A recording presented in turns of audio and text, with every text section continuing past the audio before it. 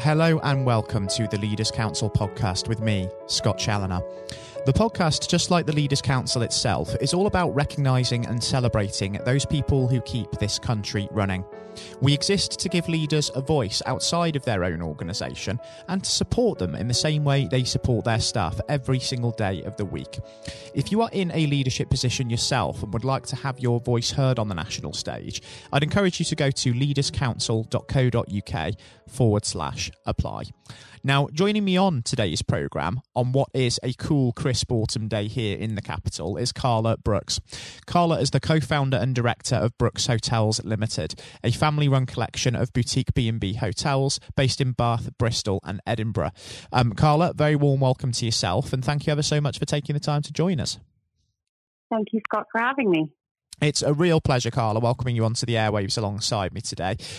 Normally at this point in the programme, we dive straight into the subject of leadership, but considering the ongoing COVID-19 situation, I feel it's appropriate that we start from that angle, because it has proven for leaders within all walks of life to be such a significant challenge. But for yourselves in the hospitality sector, just to what extent has all of this affected things?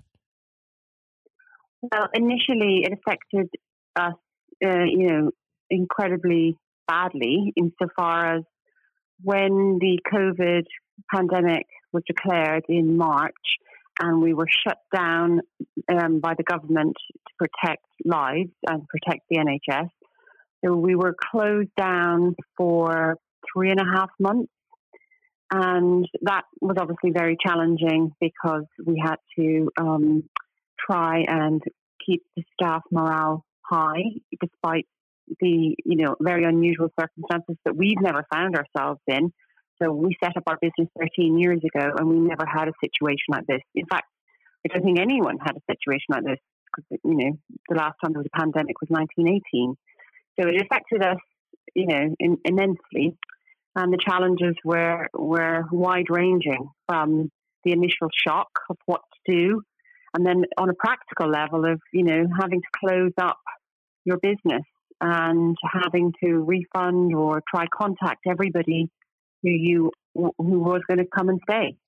So that was kind of it in a nutshell. And to keep going, really, to keep everyone employed and to try find a way around all of this, which is what we've all had to do, is to try find a way around to carry on. It's all been about adapting and innovating, hasn't it? Being able to be reactive to the changing circumstances and quite often with quite little notice as well, given the nature of how guidelines can change. And I can imagine among all the uncertainty as well, Carla, that there've been quite a few sort of anxious faces within your businesses as well. Some staff that may be worried for not just the future of the business, but also their own health, the health and well-being of their colleagues, their families. So just how has it been sort of managing things from a mental health point of view in-house over the last few months? Well, I think we have been lucky insofar as our team have all been fine. They've all been healthy. No one has had or contracted the coronavirus itself, and none of their partners or children have either. So that's a blessing. So everyone that works with us is in good health. So that's the first thing, which I'm very grateful for. Secondly, trying to keep positive, and there's a lot of anxiety of the unknown because life, the way we had it, has was taken away from us. But yet we still could, thankfully shop and eat and go to the park, and so versus other people's lockdowns, it wasn't that bad.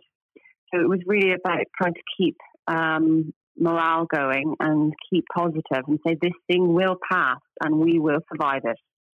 So that was the kind of key message that I was trying to impart to the team, that we will, this won't last forever and there will be a cure and there will be a vaccine eventually and we will, get past it together.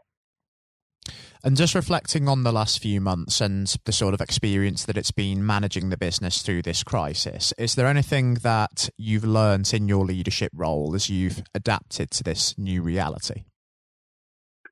What I've learned is I'm incredibly grateful for the team that I have. A lot of them have been with me since 2008. 2007 since we began the business. So they're more than a team. They're really, an extended family. We've been through a financial crisis, which is when we started the business. There was a global financial crisis. Then there was an ash cloud crisis, where it was, nobody could travel. There's been lots of ups and downs over 13 years. So what it's reaffirmed to me is that a business is only as good as its people. And I feel very lucky that I have a very good team. Certainly seems it. And you do hear it said, don't you, that you learn so much more in times of adversity than when things are going well, and people do tend to stand up and bring out the best in themselves during difficult times. And it certainly seems that your team have stepped up in-house during the last few months for sure. Now, normally during a time like this, of course, it is those employees that do step up that look to their business leaders to try and provide them with a little bit of spark, a bit of inspiration and reassurance as well, just to keep them motivated. When you're the one, however, who is having to take responsibility for that and do all of the motivating, when you need a little bit of inspiration and motivation of your own, Carla, where is it that you would tend to go to look to find that?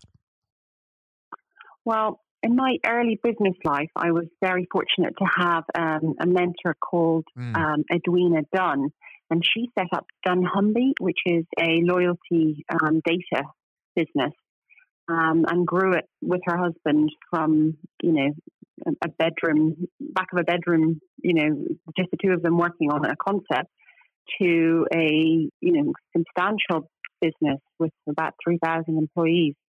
So she was my inspiration, and she was very can-do, and still is she has set up other businesses, a very can-do person, and that inspired me to set up my business, and also to just learn from her and how she dealt with challenges.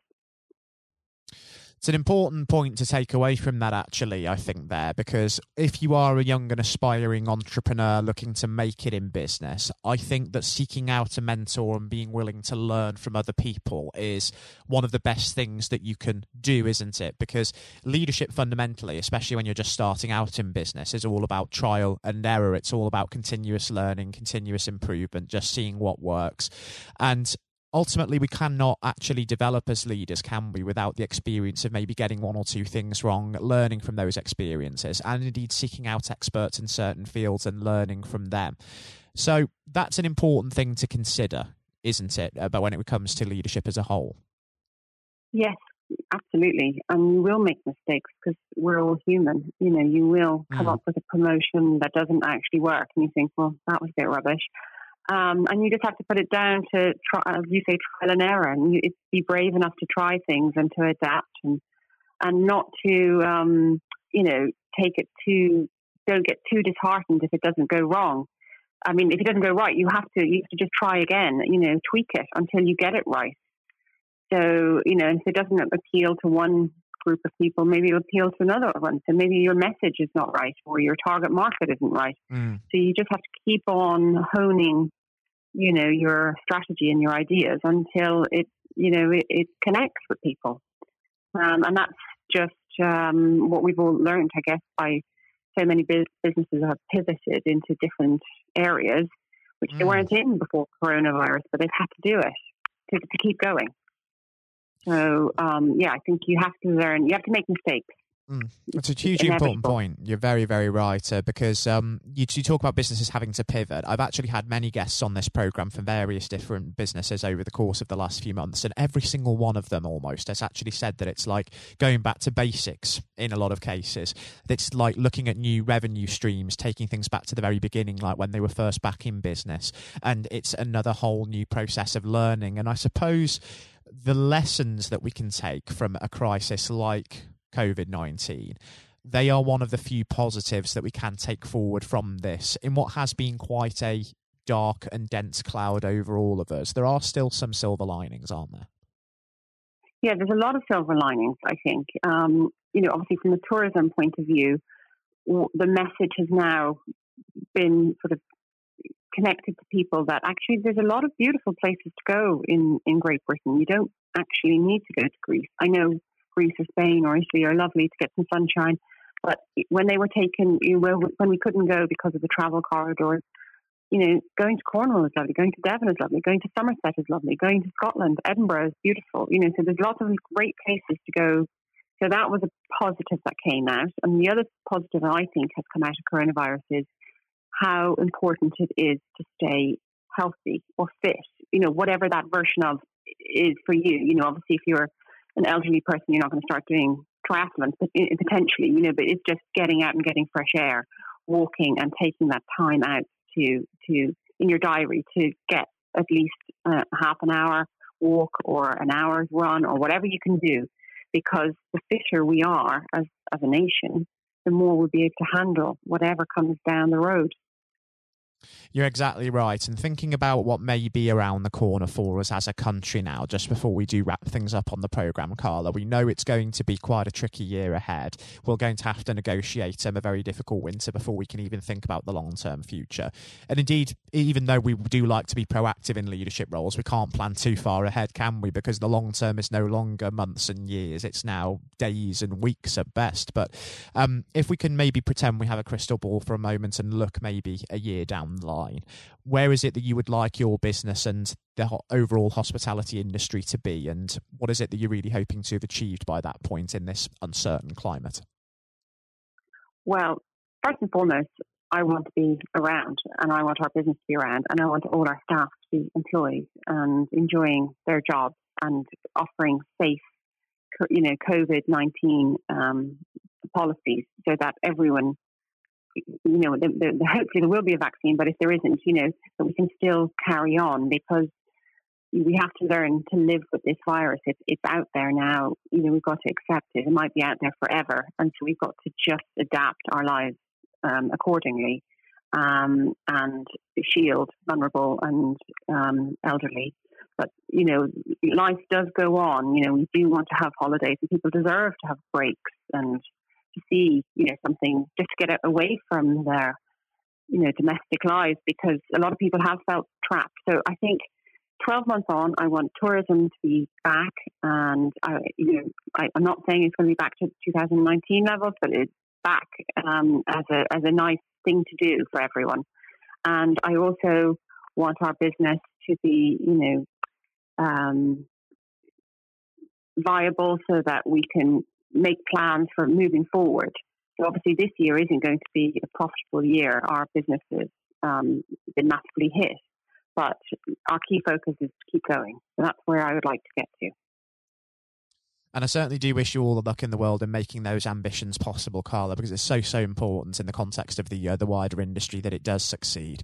And I think that just given how many variables there still are in all of this, because we still don't know how the next year is going to go, I think it would be wonderful to actually catch up and revisit this in future and welcome you back onto our programme, just to see how things are coming along behind the scenes, and we can assess just how far the sector and indeed the country as a whole have come by that point. That sounds great. I'd love to be involved. I thoroughly welcome that opportunity as well, Carla, because I have really enjoyed welcoming you onto the programme this afternoon. And most importantly as well, until we do hopefully get to speak again in future, please do take care and stay safe with everything that is still going on. And I extend that to everybody associated with Brooks Hotels as well. Thank you, Scott. And likewise to you and your family. I'd also love to extend that to the listeners as well who may be tuning into the podcast today. Please do continue to stay well and look after yourselves, and do be considerate of others, because it does make such a difference in saving lives. It was a pleasure for me to welcome Carla Brooks, co-founder and director of Brooks Hotels Ltd, onto the programme today. Next up on the show, we'll be handing over to Matthew O'Neill for his exclusive interview with former Education Secretary and incumbent Leaders' Council Chairman, Lord Blunkett. Lord Blunkett's exploits from his political career saw him elevated to the House of Lords back in August 2015. Prior to that, he had served as the MP for the Sheffield, Brightside and Hillsborough constituency for 28 years and held numerous senior positions in the cabinet of Tony Blair during his premiership, all despite being blind from birth. I do hope that you all enjoy listening just as much as Matthew relished the opportunity to speak with Lord Blunkett himself, and that is coming up next. Lord Blunkett, welcome. Thank you very much. It's very good to be with you. Well, of course, nothing is being said at the moment other than COVID-19, which we must touch on. What would your message be to small businesses who are trying to keep going? Well, I think the last ones standing will be the ones that thrive when we get back to some sort of normality. So it's have confidence and courage.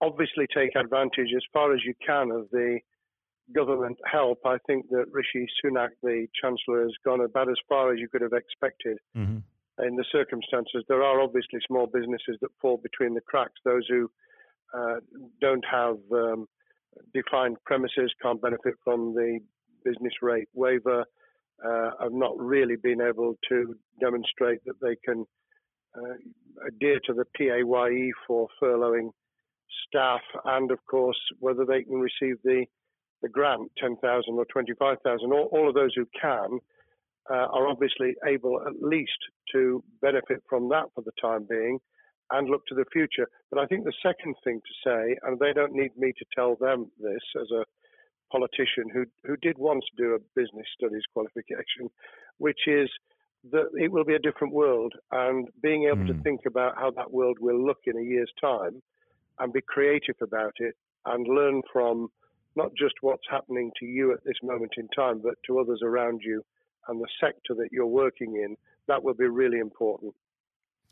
Do you feel that the long-term effects of the COVID-19 outbreak will in some ways be positive for British industry? Well, only in the sense that people are having to be creative, they're having to adjust and innovate. Therefore, they're thinking about more productive, if you like, greater productivity ways of delivering the same service or delivering the same products. And in that sense, I think we'll have temporarily at least very much higher unemployment than we've become used to, but we'll probably have a burst of productivity, which will help with the recovery. Whether it will help with the inequity of the way in which our economy is imbalanced, both between services and productivity and the production of goods and services, I'm not sure. What we will need to try and do is to ensure that the geographic imbalance that exists is, as far as humanly possible, is dealt with by both the entrepreneurship and innovation from the bottom up and targeted government help, which will still be needed. And we are now in the throes of the kind of borrowing that we saw back in 2008 to save the banking and economic system. We're having to do that to save the whole of our productive business and commerce, and I think that will have to be sustained for some time. Do you feel that people will take a second look at global supply chains in the wake of this outbreak? I think there's going to be much more creative ways of using local supply and linking up inside sectors much more effectively. And I hope that the Leaders' Council will be able to play a part in that, in the sense that people who have something in common, a synergy in terms of what they're delivering, whether it's a service or whether it's manufacturing or whatever, will be able to see that there's a good outcome from knowing the sector better, linking with people, not just geographically, locally, but those in this country who may not have been on the radar in terms of what they produced for the supply chain. And of course, ensuring, because there's quite a lot of fraud going on as we speak with people getting into cyber attacks, that they'll also take account of going into the cyber security side effectively as well. The more we are online, the more people who are working from home, the more vulnerable those businesses and their supply chain become. And that's something to think about as well. How important is strong leadership at the moment?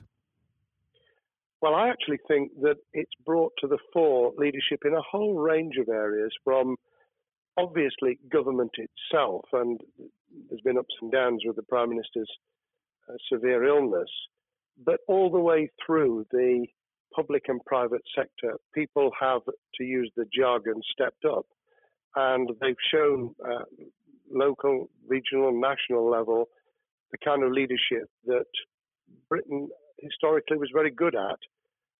Regrettably, we've not seen the same on the international scene for all kinds of reasons, but maybe we will in future. So I think out of this will come experience of people who have seen an opportunity to do good, as well as seen an opportunity to provide a good a service or goods, including, for instance, shortages for the health and social care system, the food chain and the like, but also I think in terms of seeing the synergy between the private and the voluntary sector and using people's commitment to each other in a very positive way. I'm not sentimental about this.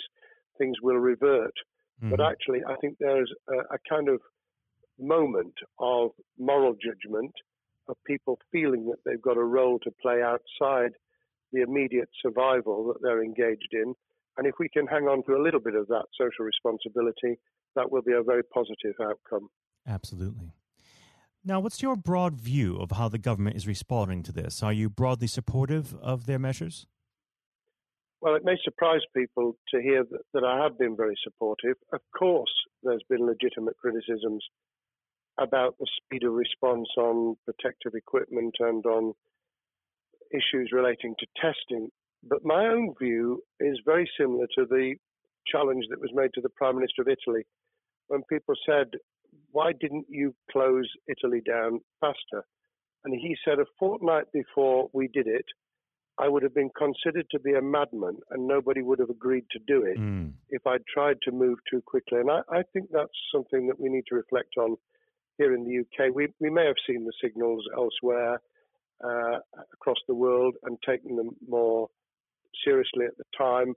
Hindsight is a wonderful thing, but as someone who's had his life in the opposite political party to the present government, I think that with some hiccups and mistakes, they've not done a bad job in what has been incredibly difficult circumstances. And you're absolutely right. In a liberal democracy that we live in, it's very difficult for people to swallow orders given to them from government. Well, the UK and the US, and to some extent the Scandinavian countries, have a very different history and therefore interest in maintaining the freedom to decide and the persuasion and consent that's required. Those countries that have experienced one way or another totalitarianism over the last century have a slightly different way of coming at this. I don't want to exaggerate it, but I think that that's why getting the balance right of getting people to go along with what you want them to do in their interests as well as the nation as a whole is a sensible, proportional balance. And I think we now need to adjust to the coming out of the crisis gradually, readjusting to recovery in the same way. Now, something you've mentioned recently on this balance is the police overreach in the enforcement of the COVID-19 structures that have been put in place. What have they done right, and where have they gone too far? Well, I think that they were interpreting what was not necessarily as clear advice as it might have been for all kinds of reasons, because people were feeling their way. I think what's come out of it has been a demonstration by local police services in some parts of the country that they could get people to do what was needed without the heavy hand of drones overhead or people being told that they shouldn't be walking in the street, because this was all about self-isolation, not incarceration. It was about getting people not to pass the infection on to each other and therefore to provide distance rather than to make our lives a misery. Those police services that adopted that policing by consent and chivying people along did really well. Those who went over the top, I think, soon got a very substantial pushback. And one of the strengths of our democracy is that you could have that debate. People could say, I'm terribly sorry, we think the police force in our area has gone over the top. And that in itself is a constraint and a readjustment.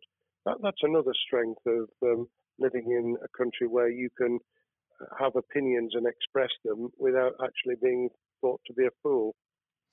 Now, of course, the government has faced criticism that they were slow to react, and Boris Johnson wasn't present at the early COVID-19 COBRA meetings. Now, Number 10 has claimed that this is normal practice. The health secretary often chairs COBRA meetings related to health. Does this tally with your experience as a Secretary of State, or would you have expected the PM to be more hands-on during the initial stages? I think different prime ministers do have a very different style. And Boris's style, which I think will now be considerably adjusted, was very swashbuckling.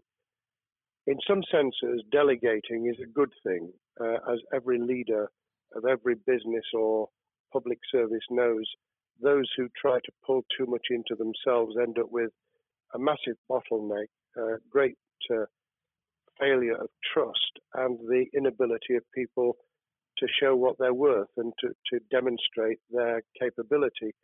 So I'd be very wary of jumping in and saying he was wrong to delegate the essential COBRA meetings. What I was surprised about was that he didn't chair the first couple, because my experience with Tony Blair for the 8 years I was in Cabinet was that Tony was a great delegator, but he would get a grip to begin with, watch what the difficulties were, and then give people direction and confidence to be able to get on with it. So looking back, I think Boris himself probably thinks, God, I wish I'd spotted the signals from elsewhere in the world more rapidly, and I'd just been there. However, this also raises another issue. All of us in positions of leadership need good teams around us.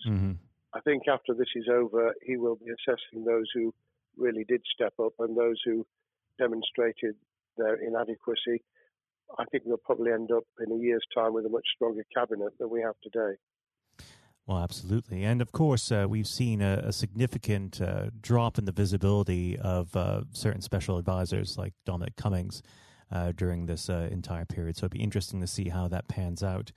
Well, it's certainly readjusted the role of those behind the scenes with those who should be taking the decisions, having received advice. Obviously, there's been a complete transformation in the profile of experts, if I might use that term, who'd previously been denigrated. Scientists, medics, people with behavioral science understanding. My only criticism was, were we getting wide enough advice? Were we narrowing it too much to a couple of key centres in London?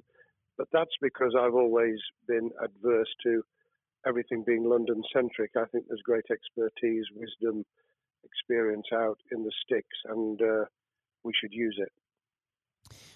Rightly so. Now, was pandemic planning part of your time as a minister, particularly perhaps when you were Home Secretary? Well, it was, but it was on the back of risk arising out of counter-terrorism measures. Right. I was the Home Secretary for 3 months when the attack took place in September 2001 on the World Trade Center and beyond. We did an enormous amount of scenario planning, both desktop and real. On the back of that, it was very heavily orientated to future developing terrorism risk. I certainly got involved with talking about pandemics. I remember being at a seminar in Edinburgh where the university there had done a lot of work itself on the issue of pandemics. And of course, we saw SARS and other things emerging.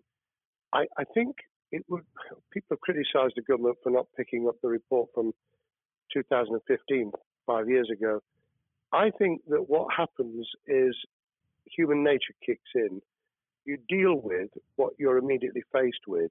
You can sponsor reports, and this is true of business planning, of course, as well, and scenario planning for what business continuity will look like, recovery plans for business, what will happen if there's a cyber attack, what happens if there's an energy shutdown. These kind of things you can look at, but you're immediately turning your eyes to what's in front of you.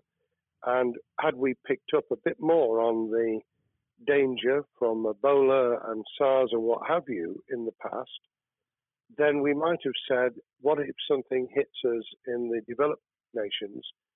that we don't have a vaccine for, that we can't immediately whisk up protective materials or equipment, or for that matter, medicines that help with recovery, all of which we now see are a danger. I think this will make an enormous difference to the planning for the years ahead.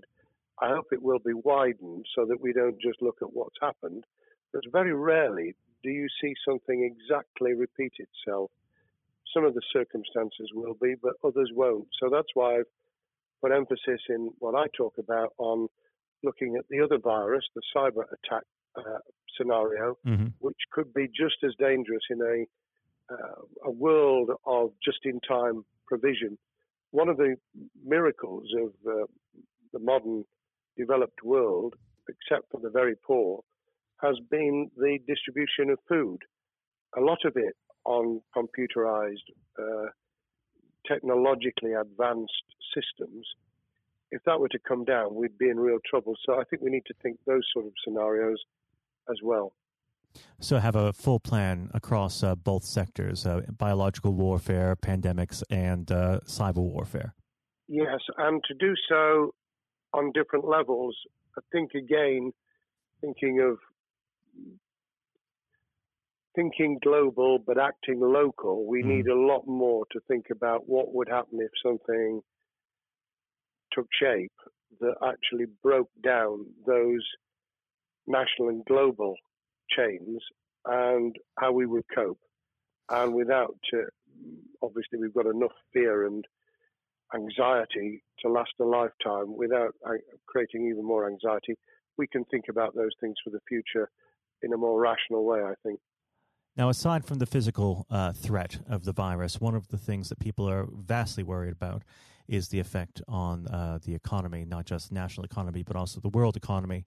Now, it has been said by certain parties, and I'd like to garner your thoughts on this. Is there a danger of the effects of the lockdown being even worse than those of the virus? Were it be prolonged, I fear that balance would tip the other way. It is about proportionality. It is about balance. It's the wisdom of Solomon, really, to get the moment right when you start to move and then to move quickly.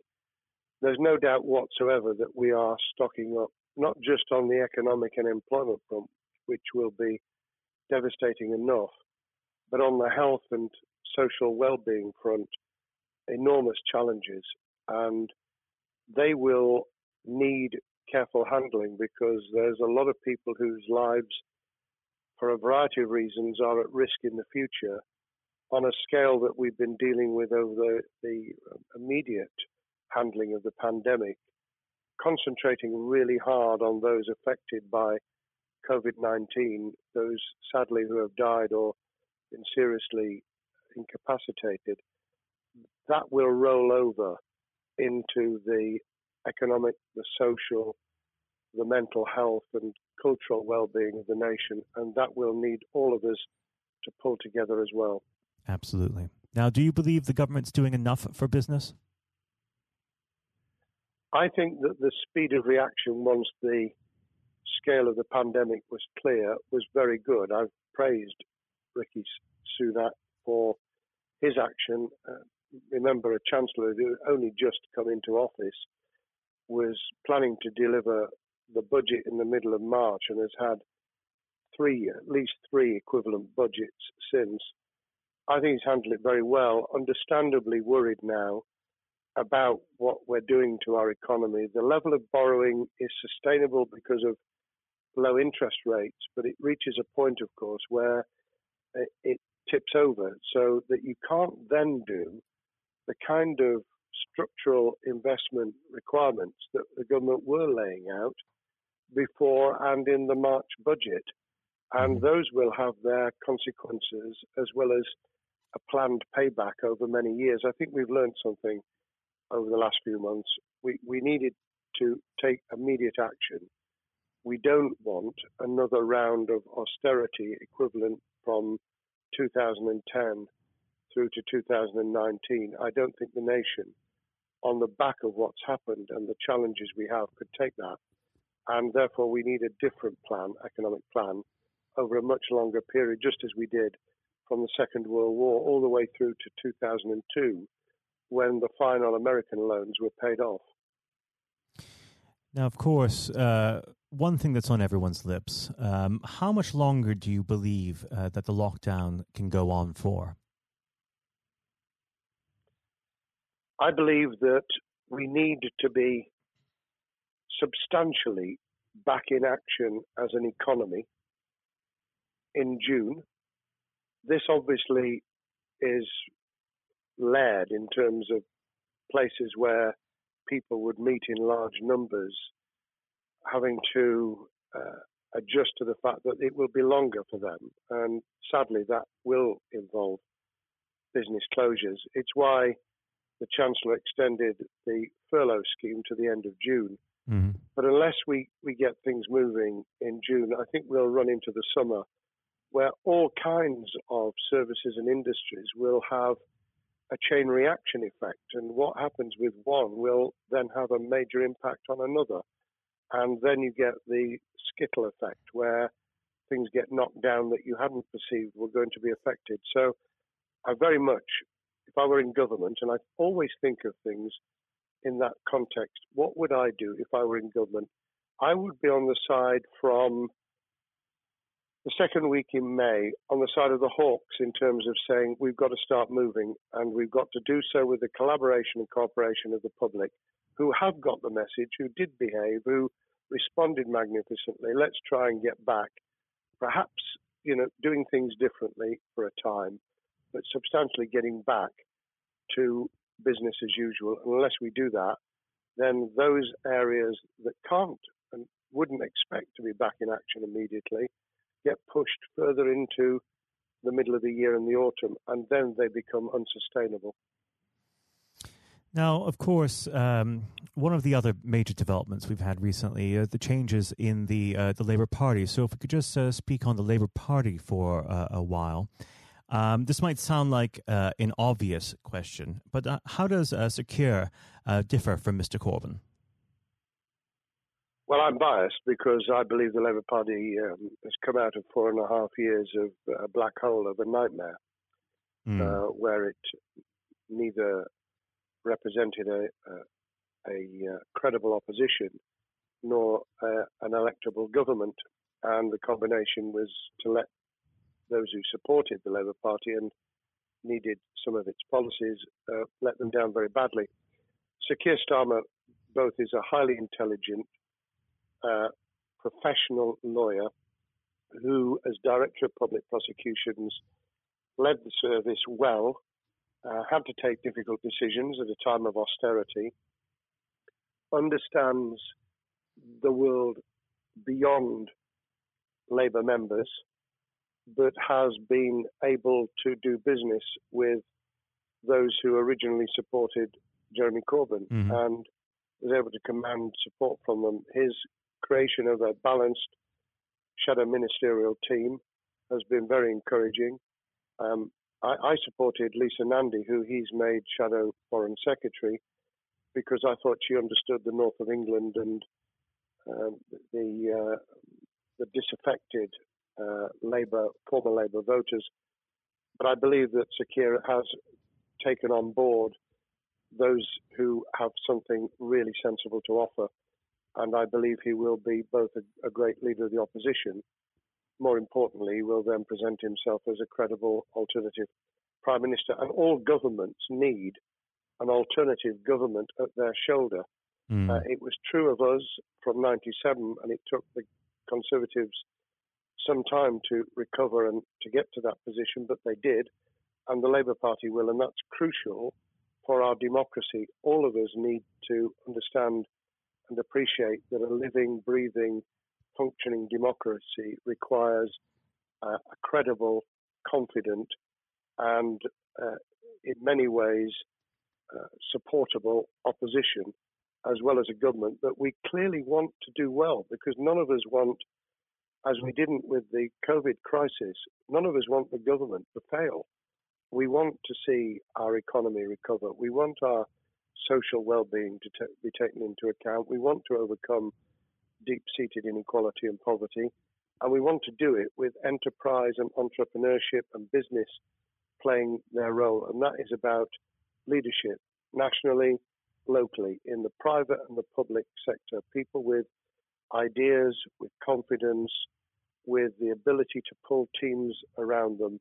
Above all, to have some idea of what it is they want to achieve and a very good idea as to how to achieve it.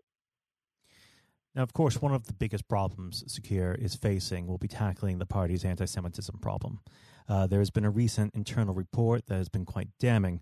What's your response to that report, and what does Secure need to do in response? Well, there are two reports. One which is being produced by the Equality and Human Rights Commission, which he will, and has already indicated, will implement in full.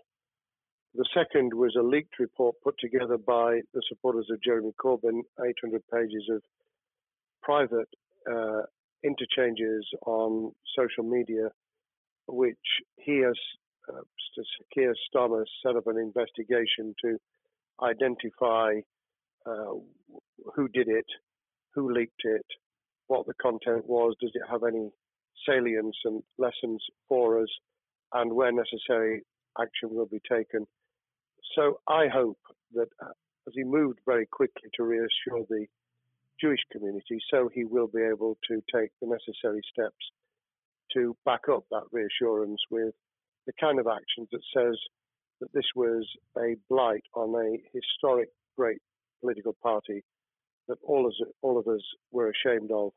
We've been able to put that behind us and to move on to facing the future with confidence. What's the one key thing that Secure needs to do to restore Labour as an election-winning party?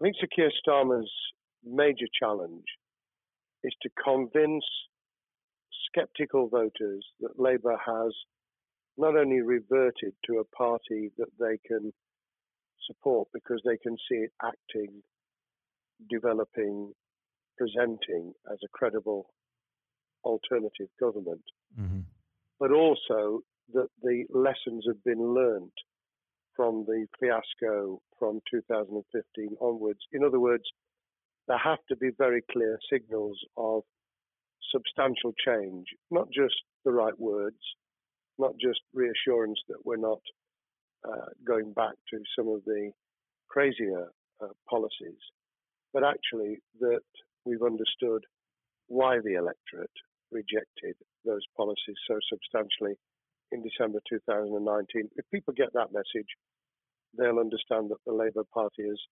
changed, as it did in the 1980s and early 90s, to become the electable government with the greatest majority in historic majority, even greater than 1945, which I was privileged to be able to take advantage of in 1997 when I joined the cabinet. Now, I know what your answer is going to be to this question, but indulge me. Do you think Secure has what it takes to be PM? Yes, I do. I think he has the background, he has the experience, he has the professionalism, he has the forensic mindset, and he has the confidence to have put a team around him which will ensure that it will work. And those elements are true of all leaders. Ideas, the ability to build a team, to have confidence in that team, and to be able to demonstrate leadership in practice, sometimes at the most difficult times. And, you know, the Leaders' Council, those sharing their thoughts with the kind of thing that we're doing now with a podcast, but also joining us in linking up in that network of people who can support and help each other and learn from each other. That is what needs to be done in politics as it needs to be done in business. Thank you very much indeed, Matthew. Well, thank you for coming on the program. It's been an absolute pleasure, and I look forward to speaking with you again. Thank you very much, and good luck to all those listening in what has been a nightmare scenario. Good luck for the future. Have courage, have confidence, and yes, listen to those who know more about business than I ever will. Thank you, Lord Plunkett. Thank you. This has been the Leaders Council podcast. Thank you for celebrating excellence in leadership with us. I've been your host, Scott Challoner. Until next time, goodbye. Thank you for listening to our podcast. The views expressed within the podcast do not reflect the views of the Leaders Council of Great Britain and Northern Ireland, its parent company or subsidiaries, members of staff, or other guests of any other person therein associated.